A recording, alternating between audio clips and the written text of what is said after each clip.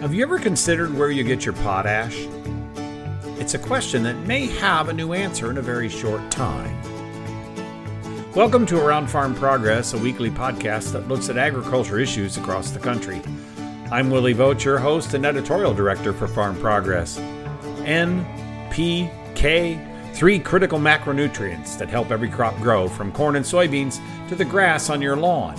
And while there's a lot of attention on the N and the P of that trio, the K can't be left out.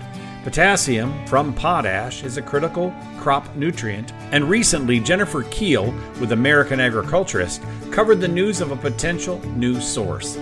That source is Michigan, where a well-known seam of potash could soon be mined with a range of benefits. Let's hear what she's learned.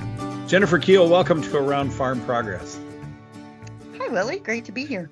Glad to have you. And of course, I'm going to ask you the question I've been asking people lately because we are in the growing season. So you're in Michigan. What's the weather like in Michigan?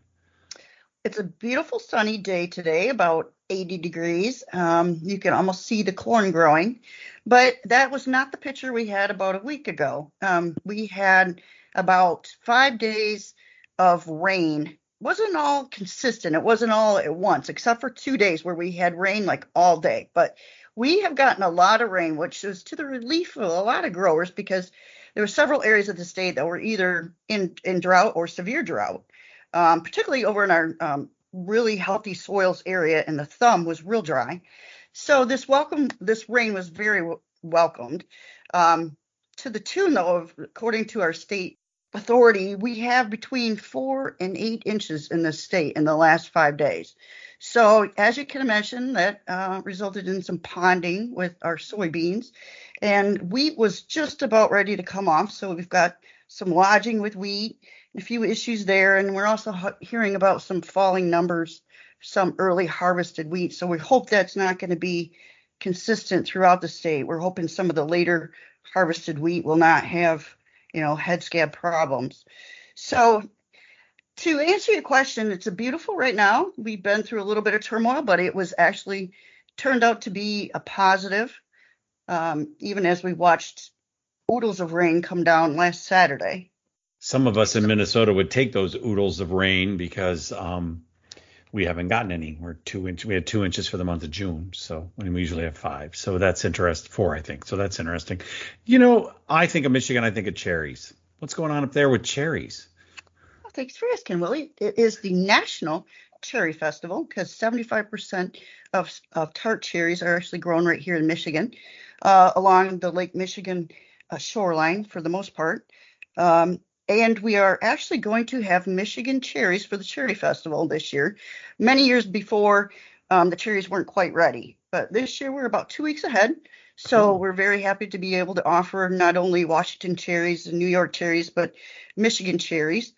And unfortunately, they're a little bit scarce this year. We had a couple of late frosts that came through, and for the second year, we are about a third of the crop of what a normal season would be.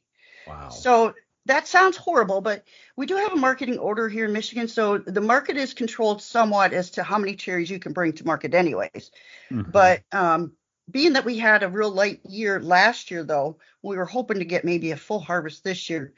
But that's not the case. So we will hope for better next year. But this has brought up a lot of discussion about climate change and, what can we expect going forward and what kind of measures can we try to implement that will give a little more safeguard. We always relied on Lake Michigan and that effect from the shoreline there to help keep, a nice evenness up in that area. But it's not been enough lately in the last couple of years. Yeah, and this frost timing has been odd. I mean, obviously we had that late frost this year, and it even stunted the corn. I saw something with Tom Beckman quoted his corn plot recently down in Indiana, and it hit emergence really hard. So yeah, I think this has been an interesting weather spring. But I guess I have to ask, when haven't we had an interesting spring weather lately? Right. So that's good. Other than the frost that happened there, we had a beautiful planting season, probably the best we've had in many years. Cool. So farmers got their crops in early. That frost hit, it stunted a little bit. I don't think we had a whole lot of loss, and I think the crop is recovering. Well, that's really good news. That's great news. Speaking of crops and health and growing crops, there's a key macronutrient in crops that I don't think everybody thinks about. It's the K in the NPK list. And you did a story recently that I found fascinating that Michigan could become a new domestic source for potash. What's going on there? Yeah, it's actually not a new discovery, but it's called the Borgen Bed, and it's Hmm. a mile and a half down beneath the surface. There's a bed down there that has potash, which is of course potassium, and which is a critical nutrient for crop growth. Um, it covers about 1,500 acres, and it's in two different counties. And there's a new effort. Michigan Potash and Salt Company has come in, and they've got all their permitting, and they are looking to do a geothermal extraction using hot water underground to pull that potash up. And they are very excited to think that maybe they can get 650,000 tons annually of potash. And this is the purest potash in the world. Hmm. I'll say that again, in the world, according to the U.S. Geological Survey. It's crazy. So you're getting pure product, which means you're not going to have to apply as much because you're going to have pretty pure product. 99% pure, they're saying.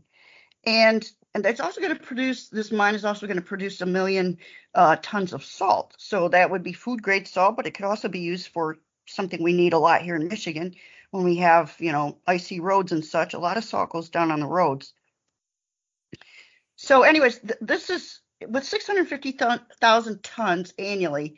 To put that in perspective, this is a domestic source, and it will supply all of Michigan's needs, which is about 300,000 tons annually, as well as much of the Midwest, the growing region. So, and within a truck's haul distance, we're not bringing it in from Russia, we're not bringing it in from Canada or Belarus. This is our own product coming in, and a lot of people are excited about that. I'm not surprised. Obviously, it's about having domestic supply of a critical macronutrient. I get that. And I think when I was looking at your story, the recent brouhaha over the Ryanair flight over Belarus, and they landed that plane to get a hold of somebody on the plane, has really created a stink in Europe, which could cause some trade moves against buying potash from Belarus, which means the Europeans will have to come over here to Saskatchewan to buy it, or maybe from Russia. I mean, that could really mess everything up. So having some of the security of domestic potash has to make people feel a little better. Oh, for sure. Yeah, because right now America relies 96% on imports, and those are, like I said, or like you said, Russia, Canada, and Belarus. So, when you have a disruption in supply there, and European Union putting on sanctions against Belarus, they're going to go somewhere else, like you said. And so that creates a lot of uncertainty. And when you have a critical crop nutrient, you want to make sure you have availability of it. And our other two domestic mines that we have are in New Mexico and Utah. And those mines are like operating at very low levels. They're about depleted. So the fact that we have a new source that's coming in that's the purest in the world is pretty exciting. Yeah, it is exciting. So speaking of that, we actually talked about this, I think, offline, but we talked about this 3 or 4 years ago. This is the same group, right? So what's the timeline for getting potash out of the ground? Where are they in the process now? Well, they hope to break ground this fall. We're looking at like a 36-month construction window. They've got 300 union workers lined up.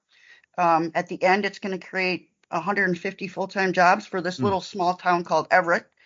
So it's very exciting, and they hope to have product available by 2024. Well, that'd be cool. I mean, that sounds like a long ways away, but it's not that far at all. So right. goes faster than you think. But that'll be neat. And when we talked about it a few years ago, they ran into an issue of funding, right? I mean, that's what they're lining up the last amount of funding. But there's a magic number here. This is going to cost $1 billion. Correct.